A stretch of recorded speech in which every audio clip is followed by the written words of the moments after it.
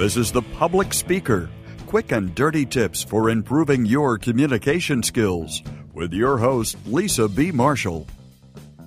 I've been waiting for my cold to go away so I could record this episode, but time has come and I need to record. So today is part 2 of our mini-series talking about African American Vernacular English, Standard English, and public speaking. Please check out part 1 to familiarize yourself with the controversy surrounding this topic. Today's sponsor is Shutterstock.com. They are the place that I go to find the perfect image for my projects. In fact, I just finished up a big project that I'm using lots and lots of images from Shutterstock, and I like going to them because they add 10,000 images a day, which means I'm always bound to find something new. I like their search tool. You can search by the topic, by subject or emotion, and as a small business owner, the best part is the pricing. They have ways that you can buy just image packs, or you can do the monthly subscription. I generally go with the image packs because I buy usually a group of them, and then I don't do a project, and then I work on a project, and I buy another set of image packs. In any case, you can download any image, any size. It's all one price.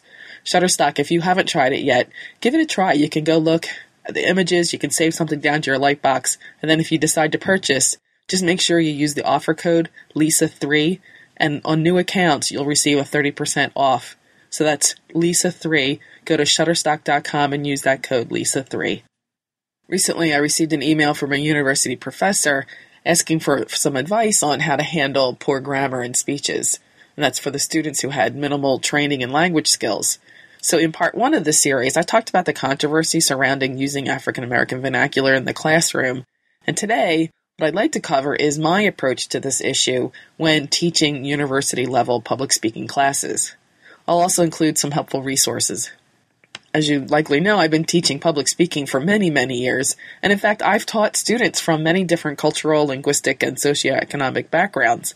And in fact, I've taught many university-level public speaking classes as well, and that included students who were raised primarily using African American language. For me, when it comes to public speaking and language choice, the main question that needs to be asked is which words will be best for this particular audience. In the classroom, I was the primary audience, or the teacher is the primary audience, but of course the students are also listening too. And for me, I needed to be able to understand the speech in order to give effective feedback. When students made presentations using African American language, for the most part, I still understood the overall messages that were being communicated. Although, I'll admit, there were instances when I was unclear about the meaning of certain words or certain phrases. But usually students noticed the confused look on my face and would offer to, quote, translate the terms that I didn't understand. In terms of my evaluations, my approach was to focus on what the student was communicating, the message, the organization, and the delivery, rather than on the grammar. I tried to keep my classroom reviews mostly positive, primarily focusing on what the student was doing well as a good example for the other students to follow. In general, I only gave 1 or 2 things that the student could do to work on for the next speech to get better. If a student had numerous errors in standard English, particularly if many of the mistakes could be perceived in the workplace as glaring grammatical errors, I would only highlight 1 or 2 and explain how the same thing could be said using standard English. And then for students who were thirsty for more help, I would provide more guidance privately, but I never made grammar the focus of my critiques. I often tell students of all backgrounds that when choosing the language of your speech, it's critically important to consider their audience. Not only the audience, but the topic and the occasion. For example, after the explosion of the Space Shuttle Challenger, the president delivered a speech that contained lofty, serious language, in an effort, of course, to uplift the American people. It would have been completely inappropriate to use everyday, casual, or even funny language for that speech. In the classroom, if the primary audience is a room full of classmates who are all familiar and comfortable with African American language, then blending both standard English and African American language in that speech might be appropriate. But, on the other hand, if the audience isn't familiar with African American vernacular, and if the topic doesn't lend itself to it, then the speaker should strive to use standard English to get their points across. I think anything else just confuses the listener, and the speaker then may lose the attention of the audience. I ended up advising the professor who wrote me to provide additional language resources for those students who wanted to improve their use of standard English. I highly recommend Purdue University's online writing lab, that's OWL. They have many, many great resources for this type of learning and practice. I also highly recommend, of course, my Quick and Dirty Tips colleague, Mignon Fogarty, aka Grammar Girl. She really makes grammar easy and fun to understand, and it's a bonus that the students can download to their smartphone each of the episodes of the podcast.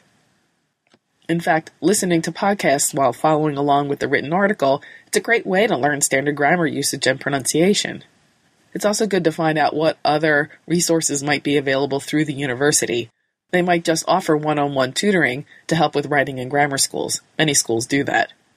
Ultimately, at the university level, any professor, including public speaking, or maybe especially in public speaking, they're responsible for helping the student to advance their communication skills. It's also important to recognize that for some students, this is a significant challenge, especially if they're adult learners. This is Lisa B. Marshall, the public speaker. Passionate about communication, your success is my business. This episode is brought to you by Shutterstock.com. With over 20 million high-quality stock photos, illustrations, vectors, and video clips, Shutterstock helps you to take your creative projects to the next level. For 30% off your new account, go to Shutterstock.com and use the offer code LISA3. That's Shutterstock.com and use the offer code LISA3. This last message is for those of you, the thousands of you that have purchased my book Smart Talk and you've got it sitting on your desk and you've gone through it and you found something helpful in it. Would you help me out and go leave a review either on Amazon or Goodreads, wherever you bought your book? That would really help me out. And also if you could contact me and let me know that you've done it. Thank you so much.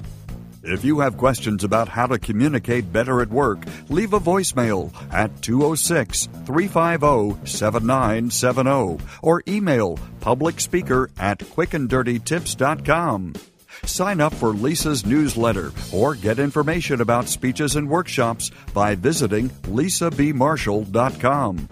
You can find a transcript of this show and links to connect with Lisa at publicspeaker.quickanddirtytips.com.